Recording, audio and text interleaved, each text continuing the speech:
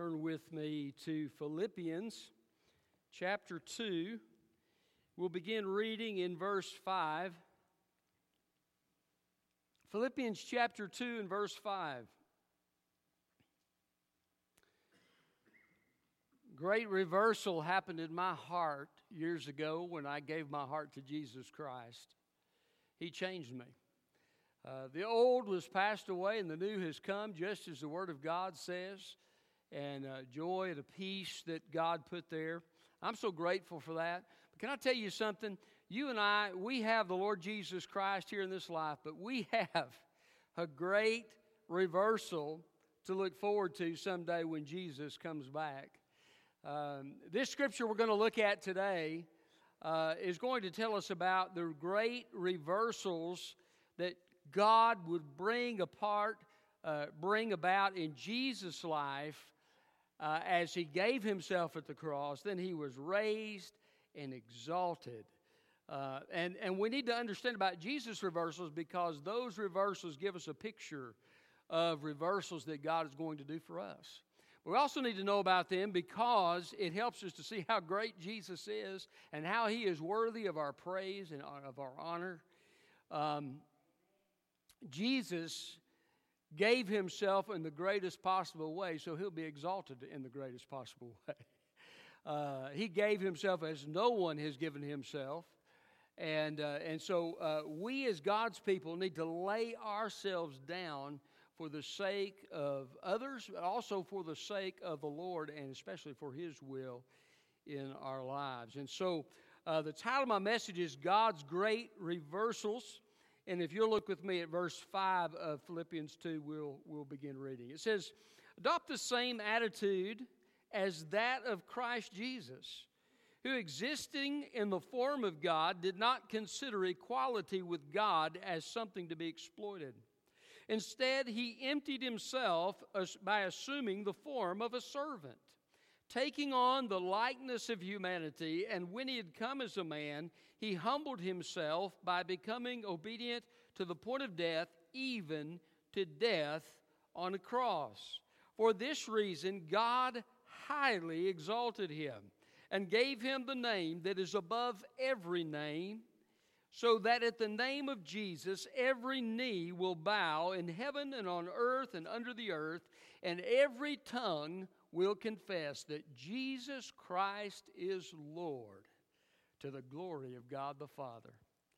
So, God's great reversals. What great reversals? And how does God bring about these great reversals in our lives? Well, first of all, I want you to see that God exalts the humble. God exalts the humble. We talked a little bit last week about the fact that Jesus humbled Himself, as verse 8 says, becoming obedient to death. He humbled Himself. Jesus didn't deny who He was. He was in the form of God. He didn't deny who He was, but He laid Himself down for our sakes. He humbled Himself. He became a man. He walked and lived the life of faith that you and I are called to live. He struggled with the things we struggle with, and as a human, and he faced the things we face. He walked through this life in humility and ultimately gave Himself on a cross. And now God has highly exalted Him. If you look at verse 9, for this reason, God highly exalted Him. Highly exalted Him. Can I tell you something? God exalts the humble. That is a principle of Scripture. Throughout the Scripture, you find, the Bible says God resists the proud. He gives grace to the humble. One Scripture says, humble yourself under the mighty hand of God, and in due time, God will exalt you. This is a principle of Scripture. So how do we humble ourselves? Well, we recognize who God is first, and the greatness of who He is, that we need to depend upon Him. We need to recognize that we are not enough in ourselves. We can't live the Christian life. Jesus said, apart from me, you can do nothing. We need to recognize that the ministry and the service that we have for God, we can't do it in our own strength. We can't be good husbands or fathers or wives or parents or kids. We can't do any of that stuff without the Lord Jesus Christ to live His life through us. We need to have a posture of humility, recognizing our dependence upon God, and that in every aspect of life, even the giftedness of life, we need God. We need to put our trust in Him. And if you don't know Him today, you need to put your trust in Him. And part of humility, part of humbling yourself, is to make a choice to say, look, I know I've sinned against God, as the Scripture says, because all of us have sinned. I know I need Jesus Christ, and I need His redemption. I need the forgiveness that God provides in Jesus Christ. And I want to tell you today, the Lord Jesus paid the price for sin at the cross. He died in our place so that we could be forgiven and have eternal life, and He rose again in mighty power. And if you'll humble yourself today and you'll come to Jesus, says we'll give you an opportunity to do so here in a few minutes. As you humble yourself to Jesus and you say, Lord Jesus, I need you. Save my soul. I choose to follow you. I'm going to tell you, He'll save your soul. Whosoever shall call on the name of the Lord shall be saved. And so we need to humble ourselves. Now, if you're a Christian, you need to humble yourself. And part of that will be in having an attitude of service for others, right? Because let's face it, we're not here for ourselves. We're here for other people. And we're here to bring honor and glory to God, first and foremost. But we do that. What did Jesus say? He told Peter, He said, Peter, do you love me? Yep, well, feed my sheep, right? In other words, what He was doing for God's people was the way that He would show His love for Christ. And so we humbled ourselves by willingly taking a form of a servant like Jesus did and serving other people and living our lives for the sake of others rather than for ourselves. And I want to tell you, God will exalt you if you do that in your life. Now, sometimes God exalts us here. We see that with Joseph, right? He was exalted to Pharaoh's second in command. We see it with Daniel. He was exalted a number of times under Nebuchadnezzar, under Darius the Mede, and under Belshazzar. All three promoted Daniel, and he was exalted. As he feared and honored God, God honored him and exalted him. But I want to tell you, most of us our main exaltation will come when Jesus comes. But what a great exaltation it is. It's forever. It's forever. And so, I think of brothers and sisters around the world. Our Christian brothers and sisters around the world are suffering. Some of them are giving their lives because they name the name of Jesus. Some of them are in prison.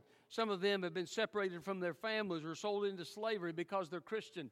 And I want to tell you something. They may be humbled now, but one day Christ will exalt them. And just as Jesus was lifted up, we'll one day be lifted up. And of course, we'll take that exaltation, the crowns that we receive, and we'll cast them at the feet of Jesus, for He is truly worthy. So, God's great reversals. Well, first of all, He exalts the humble. Secondly, He promotes servants. He promotes servants. If you look in verse 7, Jesus assumed the form of a servant. We said last week, this was the actual Greek word is the word for bondslave. It was the lowest word that you could use to describe the service of someone. Jesus chose to be a bondslave, to humble Himself, to be a bondslave. And verse 9 says, as a result, God has given Him the name that is above every name.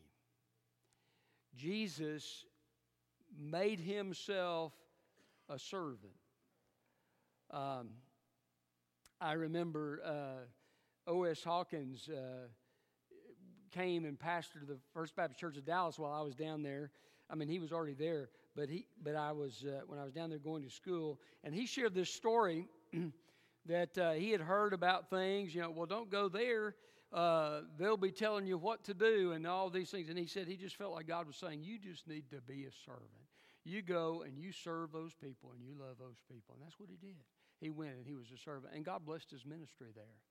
Sometimes we just got to make our decision. Who are we in this thing for? Are we in this for Jesus? If so, we can live as a servant.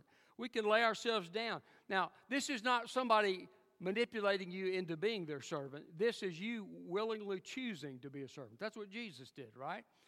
He didn't have to be a servant. He chose to be a servant.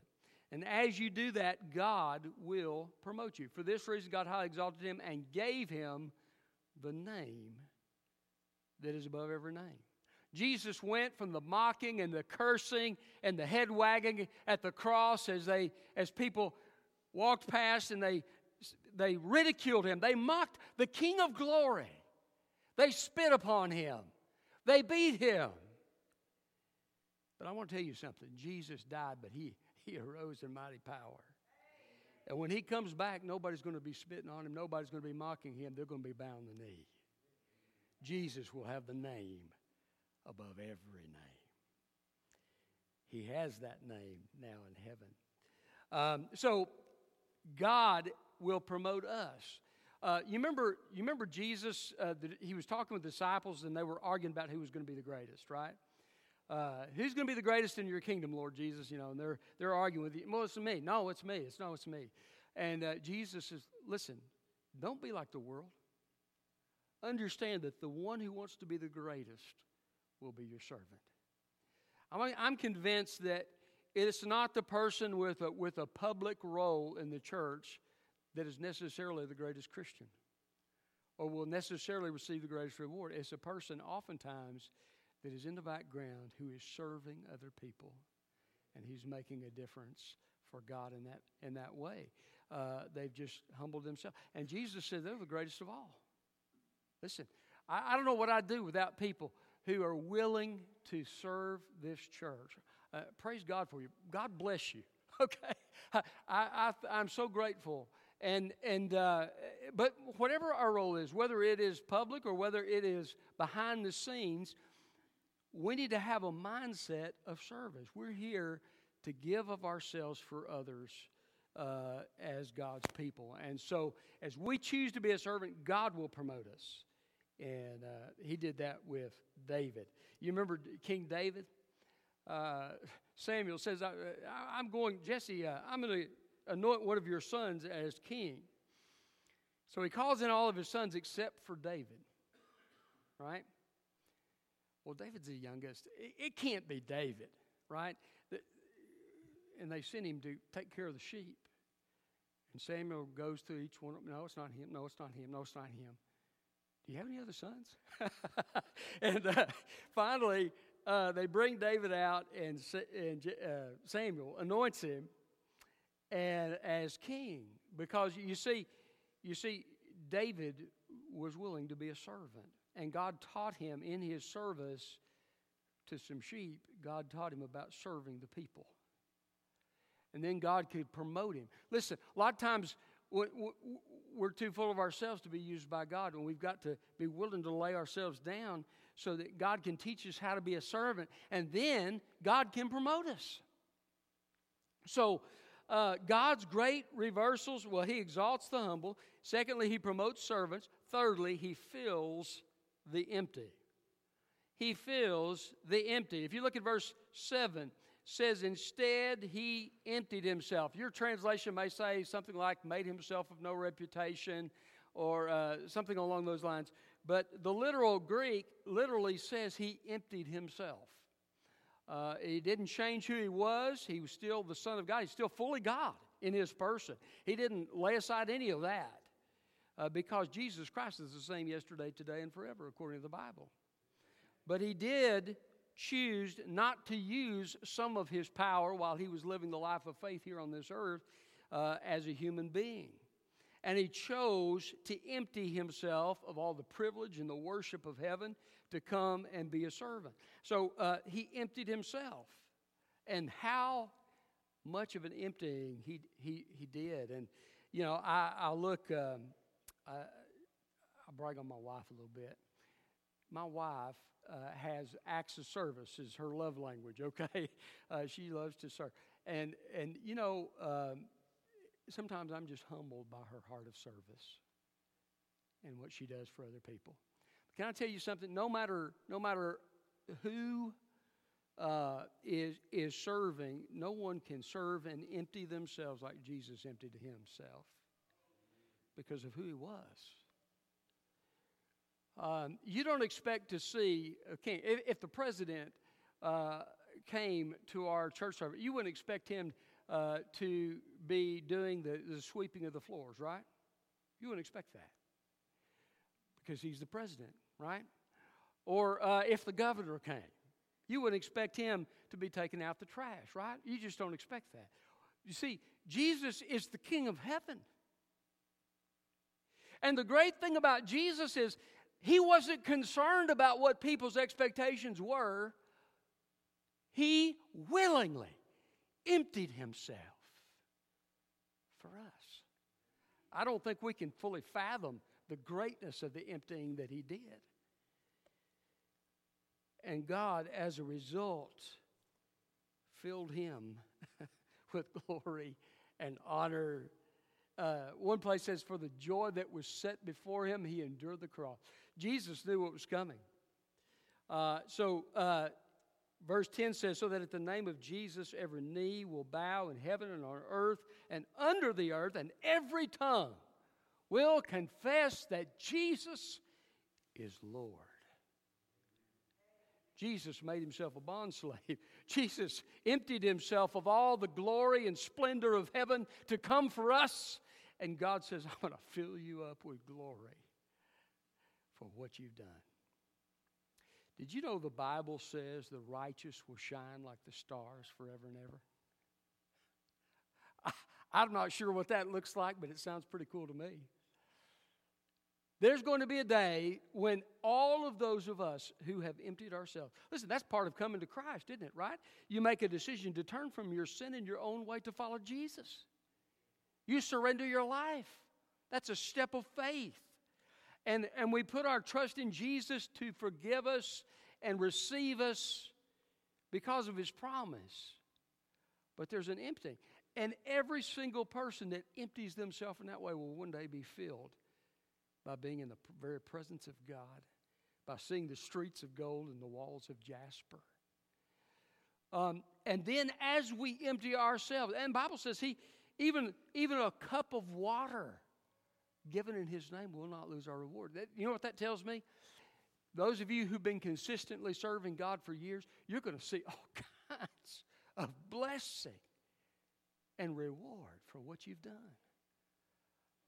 And I'm not sure of all the forms that will take, but we do know that there are crowns that the Bible has promised for different things, different acts of service. And we're told in the book of Revelation that one day we will cast those crowns at his feet. So, and I think it's going to be a repeated thing. When we come together for worship to show the worthiness of Christ, we'll cast our crowns at his feet. And then we'll pick it up so we can do it again the next day. Or however time is measured in heaven, because it will be eternity and there will be no night in that place. But what a great thing that will be. So God's going to, as we empty ourselves for others, as we empty ourselves for God. I've told y'all before about my parents, and when my dad made the decision to surrender to ministry, and he left a place where he had 2/3 cut in pay to go serve Christ at a country church and to preach the gospel. That made an impression on me, but can I tell you something? He emptied himself, and God's going to fill him up one day. I get excited thinking about that. So God fills the empty. And by the way, sometimes you just got to recognize your need to be filled. The Bible says, blessed are those who hunger and thirst after righteousness, for they will be filled. The Bible says, you will seek me and find me when you seek me with all your heart. You see, when we have that hunger in our hearts and we recognize the need that we have, we're in the perfect place for God to meet that need. You know, one of the amazing things to me is the unending grace of God. And many times I've had to come and confess sin. And, and sometimes you kind of, you hang your head, Lord, I've blown it again. You know, here I am again. You know, and can I tell you something? The grace never ceases. There's an unending rich supply. Romans 5 said, where sin abounded, there did grace much more abound. Can I tell you, you can exhaust the grace of our great God. If you know Jesus Christ, His mercies are new every morning. So if you're empty and you need to be filled, and you need to receive the grace of God, can I tell you, it's there every single time you come for it. Praise His name for that. It's there because Jesus lived the perfect life we couldn't live in our place. And God accepts His righteousness in our place. Isn't that a wonderful thing? I'm not in this thing. I'm not performing to get to heaven. It's already been done. It is finished. The life of Christ in my place, the death of Christ in my place. It's Jesus from beginning to end. It's not me. It's the Lord Jesus Christ. And Him alone that paves the way to heaven. So, the great reversals that God brings, He exalts the humble, He promotes servants, He fills the empty, He blesses the sacrifice. Verse 8, the way this is arranged, verse 8 is the focus of the emphasis. To the point of death, even death on a cross. Did God bless the sacrifice of Jesus Christ? Absolutely He did. Can I tell you that I stand here today blessed by the sacrifice of Jesus Christ? Lord Jesus Christ, when I put my trust in Him, put me under His blessing. And He's put you under His blessing if you know Him. And we stand at His grace. Did you know that? That's what Romans 5 says. In this grace in which we now stand. I'm appointed for blessing because Jesus Christ said so. How else did He bless the sacrifice? He changed the world. Through Jesus' death, God changed the world. You remember the apostles? They're traveling around from place to place. And after Pentecost, Jesus is ascended to heaven, and they're spreading the gospel. And they are heard about. They're coming to this new town, and they said, "We've heard about these men. They have turned the world upside down." I'm going to tell you something. It wasn't the acts of the apostles. It was the acts of Jesus Christ through the apostles. They changed the world. It all began with Jesus' sacrifice. What would Christ do through your sacrifice? Now, you and I can't die for anybody, right? I'm a sinner, and so are you. We are not. We can't take anybody's place or anything like that, like Jesus did. But we can sacrifice of our time, of our resources, of our service for others. How might God bless your sacrifice? Sometimes we don't know what God has done with the faithful service that we've done. I remember years ago taking up money to remodel for the children's area. And we're talking about what God might do. Listen, think about this. There were people in this church who started this church that are no longer here. They served, they prayed, they gave. And can I tell you something? Their work and their ministry is still going on today. You and I are being blessed by it. Only when we get to heaven will we know the extent of what God has done through the sacrifice of His people. Jim Elliot, the missionary to South America, said, "He is no fool who gives what he cannot keep to gain what he cannot lose." as you and I sacrifice for the sake of others and sacrifice for the kingdom of God, spend our time and our resources and our service, and we do these things for God, can I tell you something? God's going to bless it. So God has blessed the sacrifice of Jesus, and the blessing will continue through all eternity, and He has done it to the glory of God the Father. Verse 11 says, I'm going to tell you something.